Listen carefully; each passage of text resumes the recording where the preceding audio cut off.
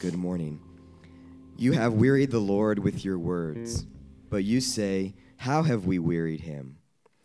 By saying, everyone who does evil is good in the sight of the Lord, and he delights in them. Or by asking, where is the God of justice? Behold, I will send my messenger, and he will prepare the way before me. And the Lord whom you seek will suddenly come to his temple. And the messenger of the covenant in whom you delight, behold, he is coming, says the Lord of hosts. But who can endure the day of his coming?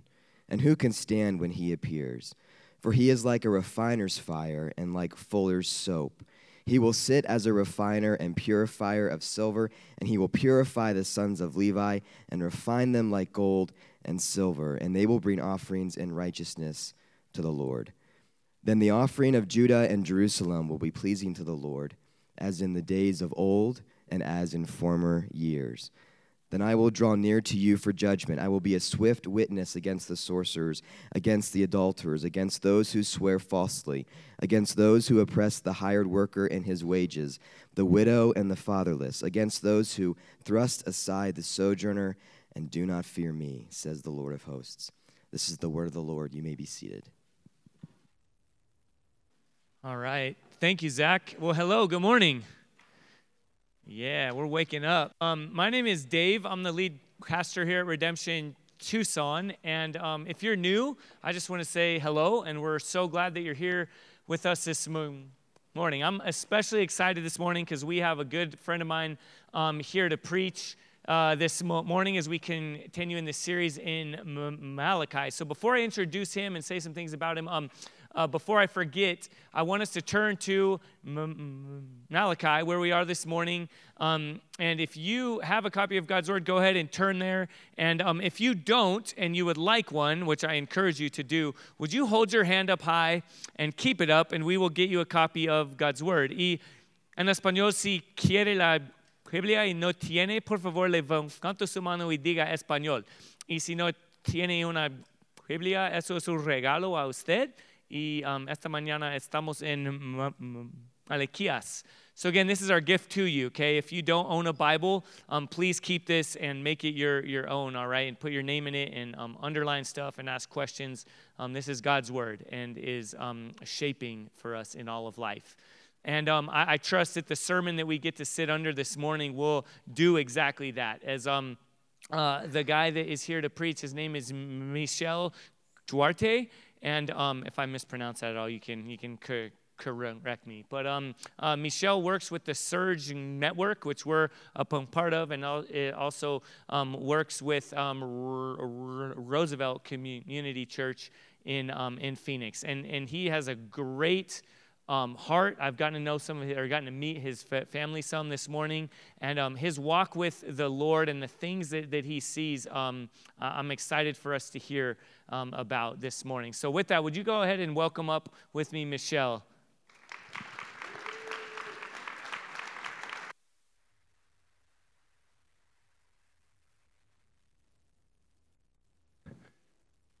Okay, good morning. I'm going to try my best not to fall off these stairs. My wife is like, you're totally going to fall off that. So I'll try really hard. It's a privilege to be with you this morning, and it's a privilege to share from God's Word with you this morning. And before I jump in, I'd like to pray for us to get started. Thank you, Jesus, so much for your love and your kindness, your mercy, for the way how you work in our lives, Lord, for the way you work in each one of us here this morning, the way you work in the city, and for everything you're going to do, Lord. We pray for your word this morning. I pray that you speak into our hearts, that your Spirit will be at work as we listen to the sermon this morning. That the words that don't come from you, Lord, that will go away, and I will be able to focus on what you're talking to us this morning, Lord. We praise you, Lord, in Jesus' name. Amen. Okay, so in case you can tell, I am sick, and I just realized that I shook hands with a bunch of you. So there's alcohol somewhere in there. Wash your hands. And I'm sure half of you are sick too, so please forgive my voice. So just to give a little bit of context, so I'm born and raised in Brazil. So Yes, I have an accent, and yes, I can't pronounce half of the words in this passage this morning, so bear with me. That's why I was like, make sure you read the whole passage this morning, because I could not say weird. See, I still can't say it. So, born and raised in Brazil, I became a Christian when I was 14, and I'll make a very long story short, God did some amazing things in my life, and I started sharing the gospel with people in Brazil. I grew up in poverty, a single mom raising me. A lot of struggles, and people didn't expect much, but God had other plans for me. And ended up becoming a missionary in Turkey. And that's how I ended up in the U.S., because I met my wife, which was born and raised in Arizona. We met in Turkey, and Julie, the most beautiful one on that corner there. We met in Turkey in 2001. And interesting fact, because I know a lot of you know Jim Mullins from Redemption Tempe. So I met Jim Mullins, and the same day I met Julie, my wife. So they were on the same short-term trip that came to Turkey. I became friends. I've been friends with Jim the same length time since I know my wife. So the text this morning is very interesting. I hope you stay with me. And I'm sure glad that the chair is uncomfortable, so I know you're not going to fall asleep. I know that's going to help you stay awake. But if you don't have your Bible open, please make sure you have it open there. We're going to be looking at it. And I want to start by saying that it's so hard sometimes when you don't know exactly who you're talking to. So I'm one of the pastors at Roosevelt Community Church, and I've been there for almost 5 years, so I really got to know the people there. So all the time, I pretty much know who I'm talking to. So some of the stuff, it'll be hit and miss. Some of you may not connect with it. But that's why I really pray that the Word of God can connect with each one of us. So, is there anyone else here that's not born in the U.S.? I'm just curious. Cool. Okay. Anyone else here that their parents weren't born in the U.S.? Cool. If I keep going, all of you probably raise your hand, right? So we're all immigrants in a way. So here's this people, the people of God, people of Israel. And they had lived as immigrants, as refugees. Actually, not more, they were like captives. They were captives by the Babylonians. They were a long time living away from home. And then the Persians took over. And they finally went back home. The temple that they loved so much, the house of God that they had built under Solomon, had been rebuilt. And they're back home, and things are not working too well. So have you ever felt like, why is it that some people who I think are pretty evil, dishonest, are doing better than the people who are good, right? Have you ever felt if you have everything going on for you, you probably don't think about that. But if you grew up in poverty, or if you are oppressed in any way, that thought came to your mind. You probably look at people and man, that guy is a cheater, and he's always taking advantage of people, and he's doing way better than I am. So that was my story. So so many times, I still remember. So when I became a Christian, the walk from my house to where the church where I was going to was about 45 minutes. So I know maybe some of you came from a humid place, but imagine a hot, humid day where you finish taking a shower, and by the time you dry yourself, you're wet again. So that's humidity in Brazil. So here I am, a new Christian, full of excitement for Jesus, and yes, finally my life is going to turn out all right. Finally things are going well. God's going to change my life. And I'm a Christian now, and I'm reading my Bible every day. I'm praying every day, and I'm walking to church for 45 minutes every day, sweating like crazy. And I'm as I'm walking, I'm thinking, man, when am I, this is later, I kept working. By the way, I started working really early, so that's why it makes sense to say that. I was saving money, and I still didn't have enough money to buy a bike or anything. And I looked at the guys who I knew were dealing drugs in the neighborhood, and they would go by in their Kawasaki Ninja and nice motorcycle. I was like, man, why do they do so much better than the Christians? Why do I don't have even a bicycle right now, Lord. So I was whining, complaining. This is kind of what was happening with the people here. They're looking at the people around them and thinking, why are they still oppressing us? Why are they doing better than us? They actually took it a step farther. They were actually full-on accusing God. Because here's another thing that maybe you don't wonder, why people that are worse than me, doing better than me. Maybe you say, why there's evil in this world if God is good, right? They're like full-on accusing God, and they're like saying, God, like, why are you allowing this? Here's some background to understand. Like I was saying, they came, they built this temple. They're like, we're set. We're back in Jerusalem, the holy city. We built God's temple, God's house, but God was not pleased with them. He was not moving in. Beautiful new temple, shiny. No God in the house. The house was empty. God wasn't pleased with them. They were struggling. They're still looking and feeling like we need God back. Why did they want God back so bad? They wanted to see the miracles of the old times of Solomon's temple.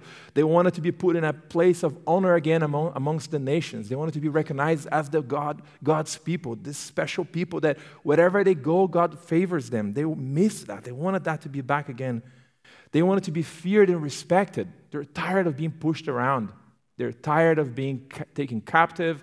But remember, the reason why they're being oppressed and taken captive is because they're not being faithful to the Lord. And they came back from captivity just as bad as when they left. Still, they wanted God to show that He blessed Israel, that they were the blessed nation of Israel. In other words, they wanted God to make Israel great again. Sound familiar? They wanted God to really please. Like, we're tired of being pushed to the side. We're tired of not being put in our position as God's people, as the main people that should rule the nations. But they forgot that God wasn't having it. It didn't matter how mad they were at God, how much they would raise their fist at God. God was not moving in the house. And they're accusing God in 3 ways. In verse 17, it says, you have wearied the Lord with words. But you say, how have we wearied Him?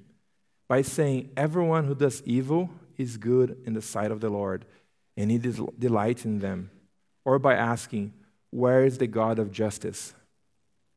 So there are 3 accusations here. So they're accusing Him of approving of evil deeds. Like, they're full on saying, God, you're okay with evil. You're just going along with it. You're saying it's totally fine. They're basically doubting the goodness of God. They're forgetting everything that God had done for them throughout their whole history. Second, they're accusing Him of delighting on people who do evil. They're full on attacking the character of God. Like, He can't really be good.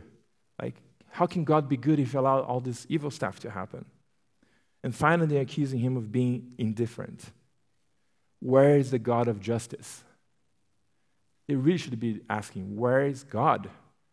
Because the house was still empty. God was not in their midst. They wanted His justice, but they didn't want God. Just like many of us today, we want justice, but we don't want God. We want to have justice on our own terms. They wanted more of the justice than they wanted the God of the justice. God's response, chapter 3, verse 1, behold, I send my messenger, and I will prepare the way before me. And the Lord whom you seek will suddenly come to this temple. And the messenger of the covenant in whom you delight, behold, He is coming, says the Lord of hosts. God's response was to say, I'm coming back. I'm coming back. And in this context here, the idea of coming back is both for the first coming of Jesus and the second coming of Jesus. But He's very clear saying, look, I am the God of the universe. I'm the one in charge. Doesn't matter how things are messed up in your life. Doesn't matter how things seem out of control for you. I'm still sitting on the throne. Like, God is not afraid of your accusations. God is not afraid of our questions. We are always free to ask questions to God. But God said He was tired of them because they kept saying these things to God when they're failing to see what was going on deep in their own hearts. And in the coming of Jesus, when Jesus comes back, it's going to be both good news and it's going to be hard news too. But let's see what happens, what's difficult about when He comes back. Chapter 3, verse 2 says, but who can endure the day of His coming, and who can stand when He appears? For He's like a refiner's fire and like fuller's soap. By the way, fuller's soap is not a brand of soap. It's just a soap that cleans really well. And, we're in the country of washing machines and liquid detergent. It just like, you don't even think about that stuff. But like most of the world actually washes clothes with soap, and you have to scrub it really hard, and you need a soap that's very alkaline, that's really strong and like cleans really well, and it scrubs and it hurts her hands. So my grandma, my dad's mom, she raised her kids. They're very poor. They lived basically in a shack. But the way she raised all her kids was by washing clothes by hand, for wealthy people in the town. So I watched her, washing it, and her. I loved to play with her hands as a kid. I would always play with her thumb because it felt like a raisin. It was permanently like a raisin from using that strong soap. So that's the kind of soap that the Bible's talking about here. Really strong soap. So what does the Lord coming means to us? First, it means that the work begins with his people. So Israel is saying, God, come, we want to see your justice. Why? Because they wanted them to be changed? No, they're looking, thinking, all these other people out there, and it's always easy for us to see the sins of other people, right? All these other people, I want to see them judged. I want to see their sin taken care of. So God begins with us, begins with his people, purifying us. It says in chapter 3, he will sit as a refiner and purifier of silver, and he will purify the sons of Levi and refine them like gold and silver. And they will bring offerings in righteousness to the Lord. Then the offering of Judah and Jerusalem will be pleasing to the Lord as in the days of old, in the former years. So notice here that God is comparing his people to gold and silver. So in case you haven't noticed that, gold and silver are precious, are beautiful. You and I, we're precious and beautiful in God's eyes. We are his creations, his workmanship. He loves each one of us, and he has created us. But just like gold and silver, we have lots of impurity in us. We have lots of things that are melted deep inside of us to the point that sometimes we don't even see that's there. We just think we look shiny. You can shine on the outside, but there's impurities inside, right? So that's what happens when we think about God purifying us as gold and silver. First of all, that you are precious to him. Doesn't matter how you feel. Doesn't matter how other people make you feel. What matters is the one who made you think you're gold, that you're silver. But he's not going to put up with the impurities inside of us. He's going to purify us. And he starts with his people. As he's purifying us as individuals. He's working in each one of our lives.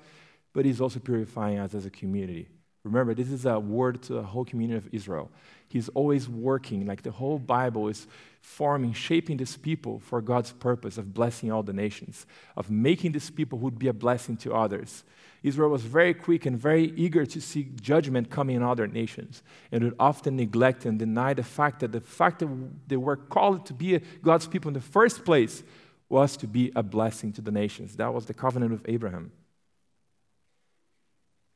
So verse 4 says, then the offering of Judah and Jerusalem will be pleasing to the Lord as in the days of old, in the former years. So remember, like we're a nation of priests. That's what in 1 Peter chapter 2, verse 4 and 5 says. We're talking about Jesus here. As you come to him, a living stone, rejected by men, but in the sight of God, chosen and precious. Again, the word precious. You yourselves, like living stones, are being built up as a spiritual house to be a holy priesthood, to offer spiritual sacrifices acceptable to God through Jesus Christ. When he comes back, he will begin by judging us, not the other way around. When he comes back, we're not going to be pointing our fingers at him and saying, where were you when this was happening? He's like, hey, I was there the whole time. You didn't see me. Now let's talk about it. Let's flip this and see what happens in verse 5. It says, then I'll draw near to you for judgment. I will be a swift witness against sorcerers, against adulterers, against those who swear falsely, against those who oppress the hired worker in his wages, the widow and the fatherless, against those who thrust aside the sojourner, and do not fear me, says the Lord of hosts. So before I break down and look at it a little bit of it, the sins, just remind, the big picture here is that God wanted to establish his shalom, his peace, on the whole earth, not just for his people. He He wanted to bring it through his people. He wanted his people to be assigned to all the nations. But he wanted to bring that peace, that justice to all the nations. And that's why he's constantly dealing with the sin among his people. Because he wants to purify, he wants to transform these people to be assigned to what he wants to do with all nations, with everyone. Not just the people of God that they thought they were the chosen ones, so who cares about the rest?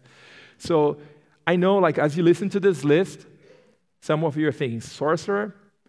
Like, I mean, does anyone know a sorcerer? A witch? Like, some of you might. If I was in Brazil, probably half of you would raise your hand. If we were in Africa, maybe 90% of you would raise your hand, right? So I know some of the sins, it's easy for us to think, like, I don't really understand that. That doesn't really connect with me. But the truth is, in every culture, in every time, the culture will say what sins are worse and which ones are not. So maybe you think, I don't care about sorcery right now, witchcraft, but basically, if you're using money to get what you want, if you're using anything other than God, and if you're trying to just get things and use God himself, that's a way of sorcery. That's a way of, like, that's what witchcraft is. It's people going and giving in Brazil, they go and give their entire salary to the witch doctor or to the macumbeiro, we call them in Brazil, and say, hey, I really want to marry that girl. Do something here, kill this chicken, do something here so she will marry me, right? We're not doing this in America. Come on, your guys are much more elevated than that, right? Instead, use like an app and then put up a whole face on social media to make you look really cool. We don't need sorcery. We have internet. Who needs sorcery when you have internet? It can make you look anything like you want to know. You don't need a poor chicken to die in your place to do that. So adulterers, we think of adultery, like I know last week you guys talked about it. So God hates it. Like, we don't need to say it again, right? But think about the injustice against the wives and the kids and all these things connected to all adultery. Like, we have to be sad about it. We have as much of a divorce rate in the church as we have outside of the church. We have as much of a pornography addiction inside of the church as we have outside of the church. So this is the kind of stuff that God is addressing here. When we think, adultery, I'm not even married, why would I care about it? Perjurers, or people who swear falsely. Like, man, like, what are you talking about? Like, I'm not like in a court or anything. Like, just think about it. Like, there's so much like gossip. Well, I don't gossip anymore. Well, really, but there's social media now. With social media, you can pass some things that you don't really know if they're true or not, as if they're true. In a way, you're endorsing things that are true, well, called fake news, right? Like, all this idea of passing on things that you don't even know if they're true or not. We're still like slaves to lots of these things in our world. Exploiters of workers, full-on economic injustice. Again, man, like, I haven't hired anyone lately, and I haven't paid below minimum wage. But the truth is, a lot of us benefit from it in many ways. Like Tucson, Arizona, Phoenix. Like, chances are some of your favorite Mexican places have someone being paid under minimum wage. Chances are the guy who keeps your yard clean is making less than minimum wage. I started on the landscaping business, and I learned a lot about the injustice behind this industry. Like, people are being exploited, but we don't care, because all we care is that our yard looks clean, our grass looks trimmed, and it's very cheap. I don't want to pay anymore. I had this lady telling me, like, I fired the last company because they aren't doing as good of a job. Why? Well, they broke a sprinkler head and they wouldn't fix it. I was like, do you mind me asking, how much did you pay for it? I calculated it was like $6 an hour per person. I was like, really? Like, you're surprised they didn't want to pay for the sprinkler head? So it's like, we're okay. Like, we don't think of it. We think, man, I'm not oppressing anyone's wages. But in the system, we are in a way. And that's part of the repentance and the lamenting that we needs to come over us. And oppressors of widows and orphans, the vulnerable in our communities. Who are the vulnerable people now? Maybe it's not a widow, maybe it's not an orphan, but we still have our part to play in the foster care system in so many other ways. Oppressors of the sojourner here in this version, but it's the refugee, the immigrant. Like, some of you are immigrants. I'm an immigrant. Like, a lot of immigrants get pushed aside, get oppressed, and America is amazing, and you give amazing opportunities. Like, I love this country. Like, I love this country, not just because I married someone from here, but because how I was embraced and received in this country, and opportunities were given to me. But even in a country like America, there's a lot of oppression and injustice. There's a lot of things that are happening that often go below the radar. And finally, the idea of the people are basically ignoring God, because when it says that people are not fearing God anymore. So remember, God wants to establish his shalom for everyone, not just for you, for everyone, for everyone. And he's forming us as this people. He's working us as this people and changing us and making us into the kind of people that the truth is that we're all damaged by sin. We're all sinners, and we're all sinned against people. Think about it. We are all sinners, and we're all sinned against people. When it comes to sin, we're all victims of sin, but we're also all perpetrators of sin, even if you're not aware of it. There's no escaping of it. But the point, I don't say this, so say, yeah, we're all broken people. Let's hug and say, yeah, we're all terrible. Everyone's terrible. Please join us in feeling terrible and miserable. No, God doesn't want us to just sit in our misery. Like I said, he loves us too much to let us sit in that. He's a holy God forming a holy people, and he's never going to put up with our brokenness. He's going to continually work in each one of us, individually and as a people and as a nation, because he wants us to be one day the kind of people that will be in the final day when he finally fulfills every promise. We're going to be just like he is, holy. So, may not feel like that right now, as you're struggling with your addiction, as you're struggling with your brokenness. It may not feel like that right now. But God loves you too much to let you sit in there and stay there. God is more committed to your holiness, to your sanctification, than you will ever be. And that's good news. That's good news. If anything, that should make you breathe easier. Say, oh yeah, okay. All right, if I make you feel guilty today and make you try to go and live out a very righteous life because a judging God is coming, a God that's purifying people through fire and all that, so guess what? He's more committed to that than you will ever be. And he's not going to let us sit in our sins. He's always going to call us out because he loves you and he loves the people who don't know him yet, and he wants us to be that kind of people who serve as a witness to this world. And our Western culture is working so hard to get rid of God, to get rid of moral absolutes, to get rid of right and wrong. Because then it goes down to what it says in this verse. People don't fear God. What's the point of fear? Like, why is it that we respect laws of when you're driving? Maybe because you don't want to get in an accident. Maybe because you're afraid of the law, of the police. There's like a certain fear that keeps society going. Fear of consequences and punishment, right? You don't go on doing certain things. You pay your taxes because you know if you don't pay, it's worse than the police, you know? So it's like, you know there's consequences. But when it comes to God, we're all like, nah, everything goes, everything's fine. If we take God out of the picture, we go back to the garden where we get to decide what's good and what's evil. And then we're left in a deep, deep hole. So, interesting part of this passage, it's going to end not with us judging God, but with God judging us. And it's not a judgment just to condemn, but a judgment to purify, a judgment to say that he's not going to allow anything impure to remain among his people, among his nations. And that's good news because it shows that God loves us too much to let us sit in there, and also that he has provided a way for us to be back with him. So verse 2 says, but who can endure the day of his coming, and who can stand when he appears? No one. Why is he saying that? Because no one. So none of us will be able to stand before God one day and say, look, God, I'm pretty good. Like, I did pretty well. I didn't cheat. I didn't commit adultery. I wasn't a sorcerer. I wasn't denying people of their wage. I treat refugees pretty good. I actually volunteer in a refugee agency. I did all this cool stuff. Like, no one's going to be able to say it like that. And the truth is, if you feel like you're not that bad, that means you're comparing yourself to the wrong standard. Because God's standard is Jesus.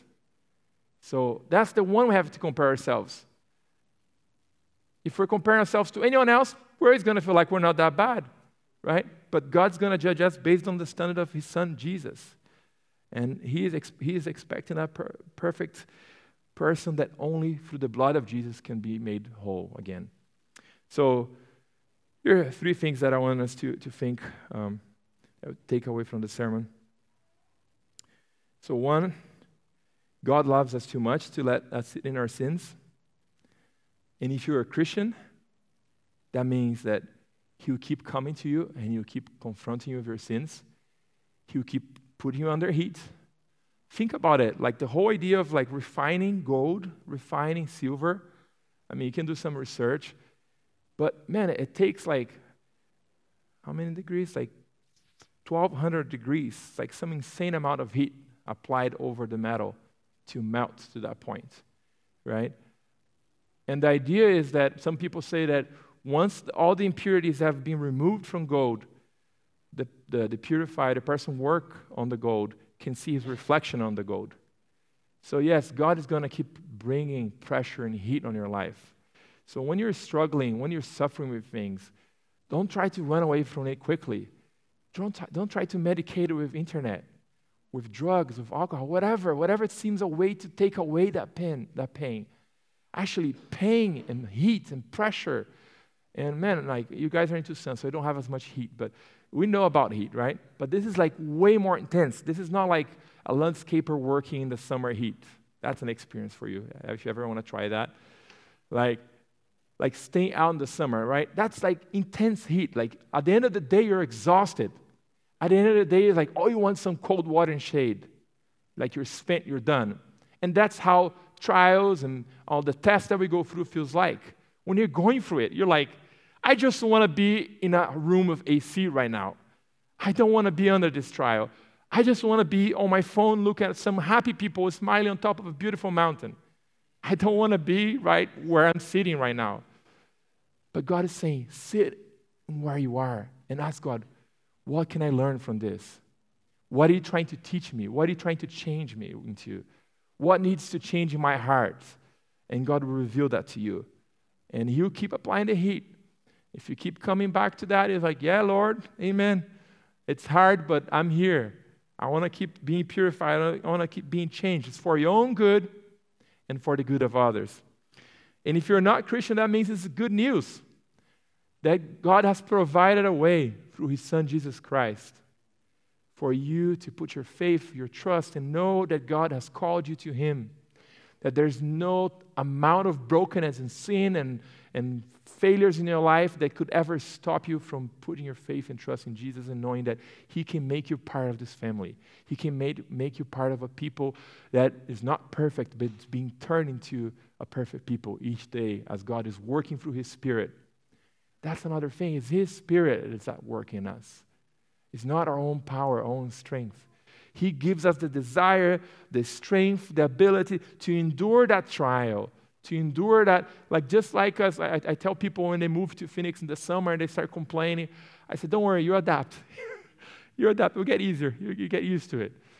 Because God gives us that ability to endure it, to adapt, to navigate that pressure, the things that you're going through.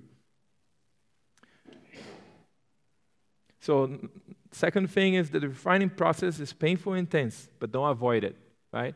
Don't walk away from it. And lastly, in the end, He will make things right again. So remember the biblical story, right? He created us, mankind. We messed up. Adam and Eve entered into a disagreement with God and rebelled against Him and walked away from Him. And God chose a people for Himself, made a promise that I'll make things right again. And you and I are living now in this time of living this promise of this new people that through Jesus who came and died and rose again, we're given the opportunity to be part of this new family, of this new royal priesthood. This Levites that we're talking about here is also an image for us, the church. This people who is being changed into the people that God has called us to be until the day when He's finally going to come and set things right again. He's going to judge evil. He's going to take care of all that evil that you saw. And if you look at Psalm 73, if you look at Jeremiah 12:1, this has been an old thing where we're debating, why God? Why did you let all these things happen? Why are there so many bad things happening? But know that the end is in His hands. And there's nothing that doesn't go unnoticed by God. That every disaster, everything that happens, every injustice, all the people who are dying from the coronavirus right now, all these things that you're like, how's that possible? How can all these bad things happen? That because we're still in this broken world, but God is continuously working. We can look at all the injustice, but knowing that there is a God in heaven. There is a God that sits on the throne of the universe saying, the end belongs to me. And the end is what is written on this book. The Bible, the Word of God.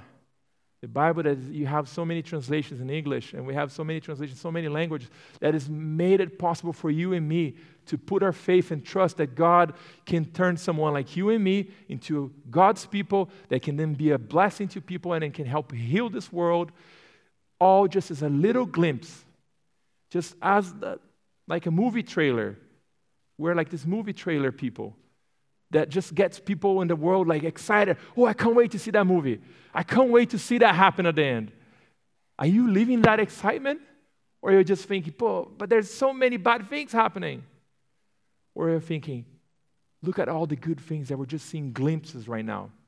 Just seeing little ideas of it. Every act of love and kindness and the way how you love one another and the way how you love the vulnerable and the way how you speak for those who cannot speak for themselves. All those things are little signs of a people that's being transformed and changed by the power of God to become one day a full established kingdom of God on this earth with new heavens and new earth. Let's pray. Oh, Lord Jesus, thank you, Lord, that you love us too much to let us sit in our sin. He loves us too much to let us just sit in our brokenness and get comfortable with it and self-medicate us in whatever ways to get used to it. You confront us with our sins, Lord. You help us see, Lord, that you are a holy God, that you want us to be holy, that you want us to see you, Lord, as you are, Lord, and be changed into the kind of people you want us to be, Lord. Please, Lord, I pray that your Spirit will be at work here this morning in every one of our hearts and help us become the kind of people you want us to be. Help us repent and turn away from our sins. Lord, help us not turn away from the heat that comes from your purifying fire, Lord. Lord, we pray that this house will no longer be empty, Lord. We pray, Lord, that you move back in, Lord, in each one of our hearts and dwell in your full presence, Lord. In Jesus' name, amen.